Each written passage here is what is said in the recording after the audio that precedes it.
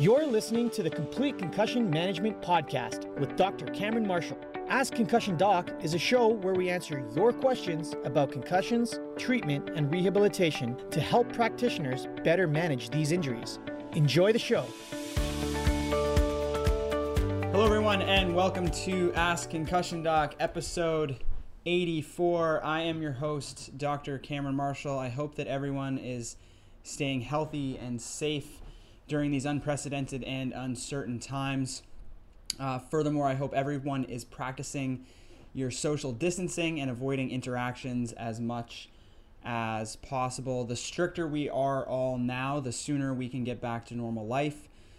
So I'm imploring everyone to just do their part and stay home for the next couple weeks if you are able to. Now, in saying that, I know that a number of clinics have shut down temporarily to help slow the spread of COVID-19. I know that a number of our clinics within the CCMI network have shut down their operations temporarily. Some are able to offer virtual care, and others have not got that up and running yet. Unfortunately, the consequence of this is that many of our patients are unable to continue with their rehabilitation by way of clinical visits. Hopefully you are able to get some virtual care from your clinic, but I wanted to take this opportunity in today's episode to try and give our patients some self-help type strategies that they can utilize to help combat the symptoms of their concussion when they're unable to get access to a clinic. Now, I will obviously use the caveat of this is that you should always use, these types of strategies under the direct supervision of a healthcare professional. These are very light stuff, but these are tips and tricks that you can do quite safely. Today, I'm also announcing that we are in the process of creating a patient educational course around concussion to help give patients strategies that they can use if they don't have access to a certified concussion clinic in their area, they don't have access to a healthcare professional that can help them, or during this temporary shutdown due to the coronavirus, to help give people access to tips and strategies that they can use on their own while in self-isolation so that they can help themselves to recover from their concussion symptoms. This is going to be a brief snapshot of what that course is going to entail. That course is probably going to be about 6 to 8 lessons long, where we're going to talk about the evidence on certain dietary recommendations, how to exercise properly, what types of rehab, and how you can kind of assess yourself to find out where your symptoms might be coming from, and then to give you some exercises and strategies that you can use to kind of counteract that. Now, the hope of this is that just by giving these strategies to people in a more effective way, in a more robust educational platform to help give you the foundational elements, we feel that probably 80 to 90% of concussion patients could probably have a resolution of their symptoms, or at least a significant reduction in their symptom burden, which would probably allow them to move on back into society and back into at least a work environment, things like that. So I think that this is going to be really, really helpful. If you are interested in being in the first wave of patients to be enrolled in this course, please send an email to info@completeconcussions.com. That's info@completeconcussions.com, and use the subject line patient course. And what we'll do is we'll save all those emails, we'll write them all down so that when the course launches, and hopefully it'll be within a couple weeks, we'll notify you guys as the first wave to have first access to that course. So email info@completeconcussions and use the subject line patient course so that we can track and get everybody kind of corralled into that course. We're going to probably offer it as a membership program so that you can have continuous access to all that material, as well as have a forum to be able to ask questions and things like that of the experts that will be teaching some of the modules in that course. So I think it's going to be a really comprehensive way of doing things and providing you with some strategies that you can use to kind of heal your brain and heal your concussion symptoms. Anyways, in the meantime, before that launches, today's episode, we are going to be talking about self-help strategies that you can utilize to help your concussion symptoms while you are not able to access a clinic. The first one is exercise. This is probably the most important treatment strategy around concussion. This one has been extensively studied in patients with persistent concussion symptoms. We've historically told patients with persistent concussion symptoms to rest and do nothing and just let time pass. And we've known now, the first evidence started emerging on this probably about 10 years ago, that exercise was actually a beneficial strategy to patients with persistent symptoms. And so as this evolves, more and more research continues to come out and support the idea that sub-symptom threshold exercise is one of the most beneficial strategies to managing concussion symptoms. Now, if you can't get access to your clinic, but you've already had your treadmill test and they've established what your threshold is, you can exercise at the pre-established threshold and just gradually increase the intensity at which you do this. If you have not been fortunate enough to get into a clinic prior to this pandemic taking place, you can start with just light walking. So every day you should try to go on at least 2 walks every day that are about 20 to 30 minutes in length. I've been doing it. It's not only good for your mental health, but it gets the blood flow going, it gets some fresh air into your system, and it'll help to keep your immune system strong as well. Exercise has so many benefits to it, and concussion symptom recovery is one of them. If you were to do nothing else, the early evidence on this shows that there was about a 70% recovery rate in patients that just did exercise. And these are patients that had chronic symptoms. So I think that if you were to do anything at all during this time, try to get some light to moderate exercise going and then just gradually progress each week to a higher intensity. So start with a light walk and then transition into a brisk walk. And if you can, maybe even get into a jog. Now, sometimes you may feel dizzy when you're walking. Okay, you might, just because of the bouncing of your visual system, you may have some sort of vestibular dysfunction, and when you're bouncing up and down as you're walking, you may feel a little bit dizzy. Now, the thing is, the treatment for these types of dizziness is actually a thing called habituation and adaptation. And so the goal of rehab in a lot of these situations is to actually put yourself in the situation that makes you feel dizzy and a little bit off balance, and have you do it so that your body and your central nervous system gets used to that type of motion. So if you go out and you go for a walk and you feel a little bit off because of the bouncing in your eyes and your visual system feels off, that's okay, right? You can take a break if you need to. You are not making yourself worse. In fact, you're actually helping yourself. So you may have a temporary increase in your symptoms, but don't be alarmed by that. You're not in the long run making yourself worse. Like I said, the more you do that, you're going to get less and less and less dizzy, to the point where that'll actually be a non-existent factor when you exercise. So don't get too thrown off by that. Number 2 is diet. And this just comes down to healthy eating. This means trying to avoid foods that are more, what we call pro-inflammatory type foods. These are just foods that tend to activate a little bit more of our body's inflammatory system.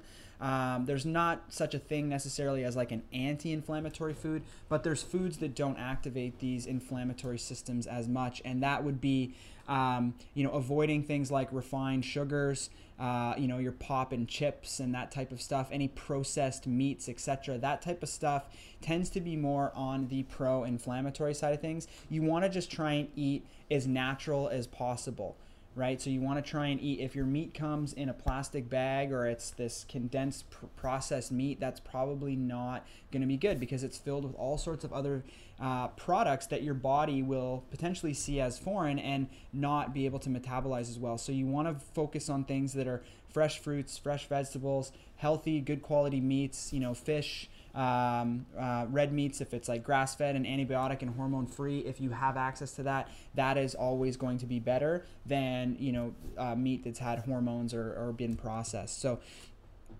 can I cheat on the diet? the answer to that is no. Some people will be like, well, I've tried to cut it out. I've cut it out for the most part. It doesn't work that way. What Dr. Herkel always says is that if you do 90% of this diet, you're going to get 10% of the benefit. So you might think that you're being really good, but you're still putting, sugar in your coffee every morning and say, well, that's just a little bit. But that kind of starts you all over again.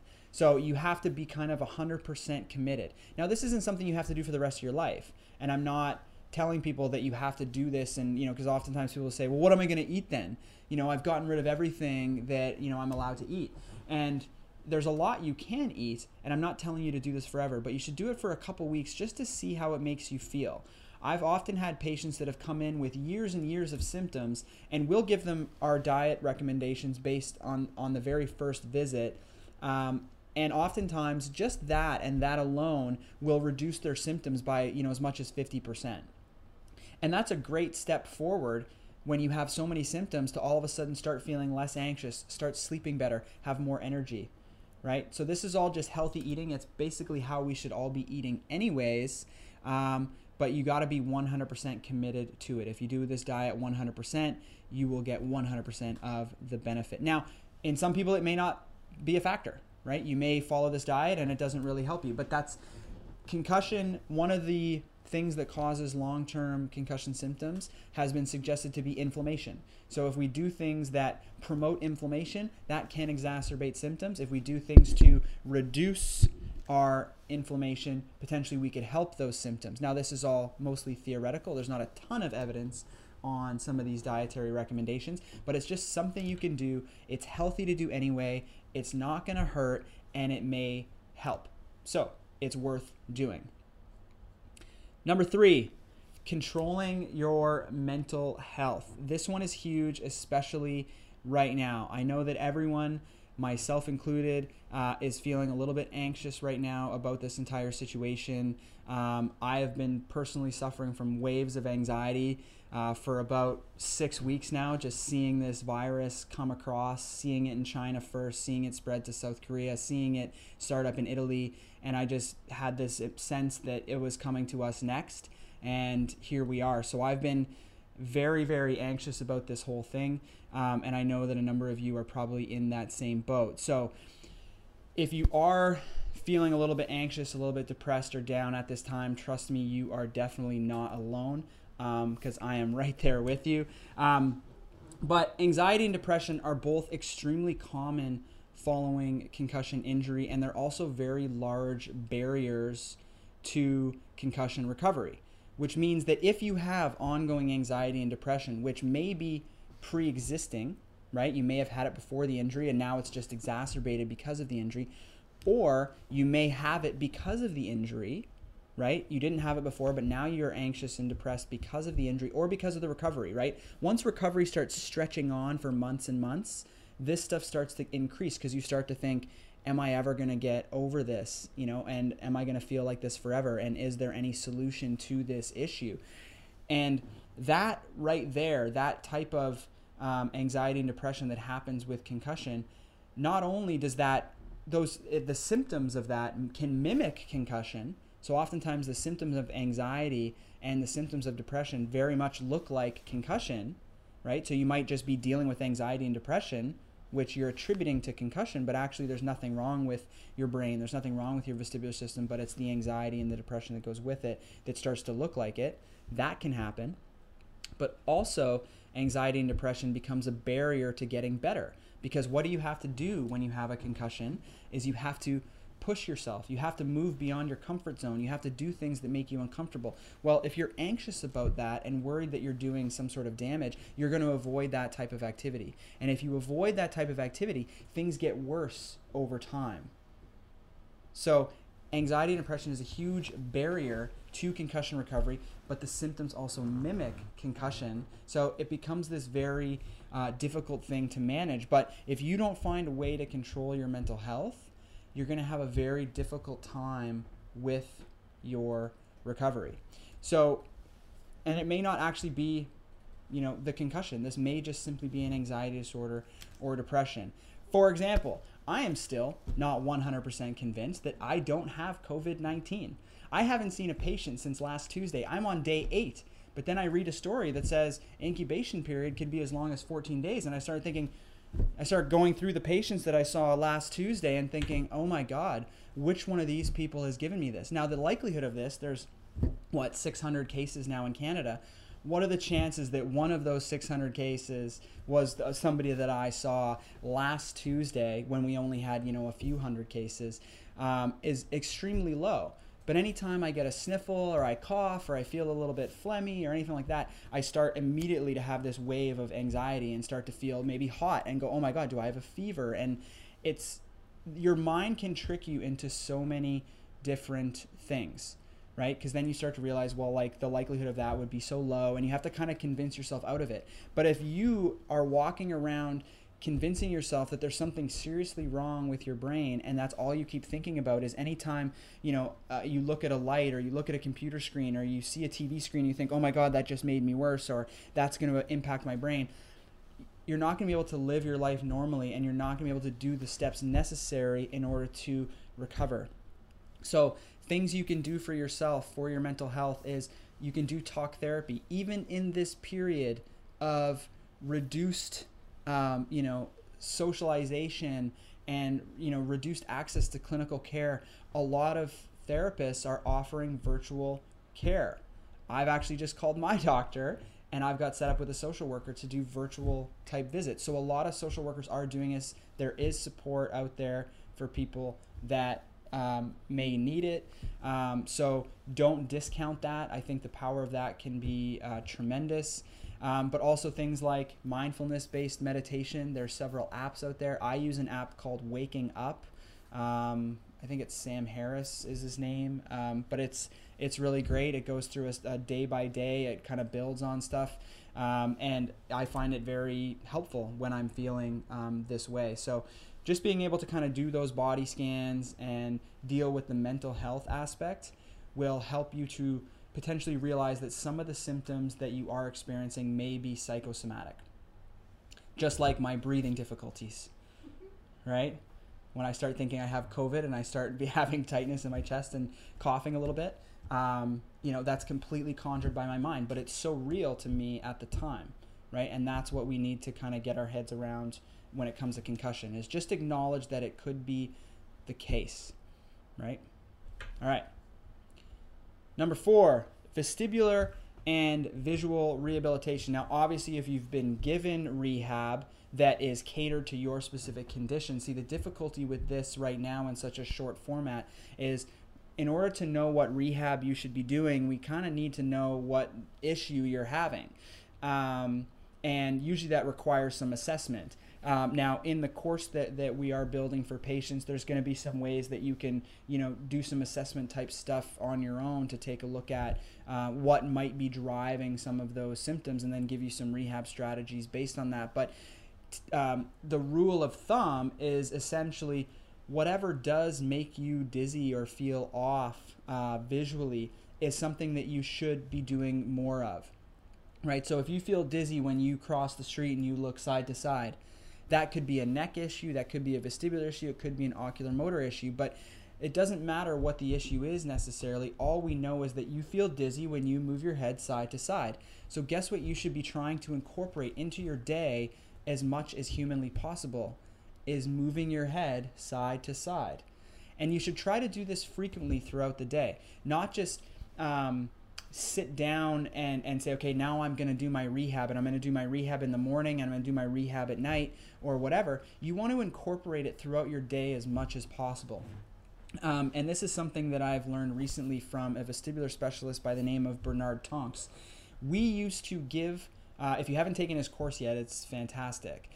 He's a Canadian vestibular physiotherapist. He teaches a really excellent course on vestibular physio, and I was lucky enough to take part in it a few weeks back. But one thing I took from that is that we used to give patients rehabilitation exercises, and we would tell them to do, 3 times a day, this many sets, this many reps, and we'd give them a very regimented process. And what he said is that, yep, that's how I used to do it too, and that's how most therapists still do it. But what he's found that's really exponentially increased his success is, not necessarily giving someone an exercise, not giving someone a fish, but teaching someone how to fish and how they can incorporate it into their daily life. So rather than saying, here's a sheet, I want you to do this particular exercise, twice a day or 3 times a day, this for this long, rather than that, he says, teach them how to do the exercise, teach them the concept of the exercise, and then have them do that as frequently as possible throughout their day. Because the way this works is what you're trying to do is integrate your central nervous system with all your different functions. Your oculomotor system, your vestibular system, and your neck and your proprioception, they all have to be kind of giving a consistent message and be on the same page for you to feel okay. Now, if there's a disconnect there and you go through your day kind of just avoiding symptoms, monitoring your neck movement, you don't want to turn too fast because that makes you dizzy, so you just kind of go through your day cautiously. And then you sit down and you do your rehab where you're doing maybe some gaze stabilizations or some saccadic stuff or whatever it may be. If you do a burst of activity all at once, your central nervous system basically just sees that as an abnormality, right? So you get symptomatic, you drive your symptoms up, and your central nervous system goes, whoa, that was weird. But it doesn't integrate it because then the rest of your day is base level normal and you're not actually provoking any of those symptoms.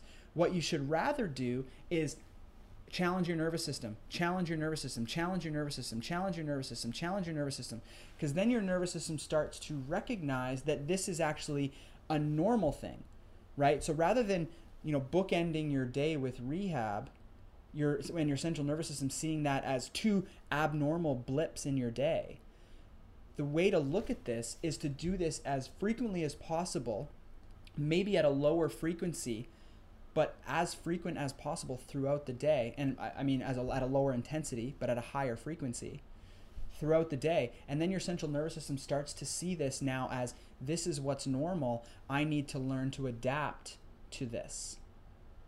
I need to learn how to integrate these sensations.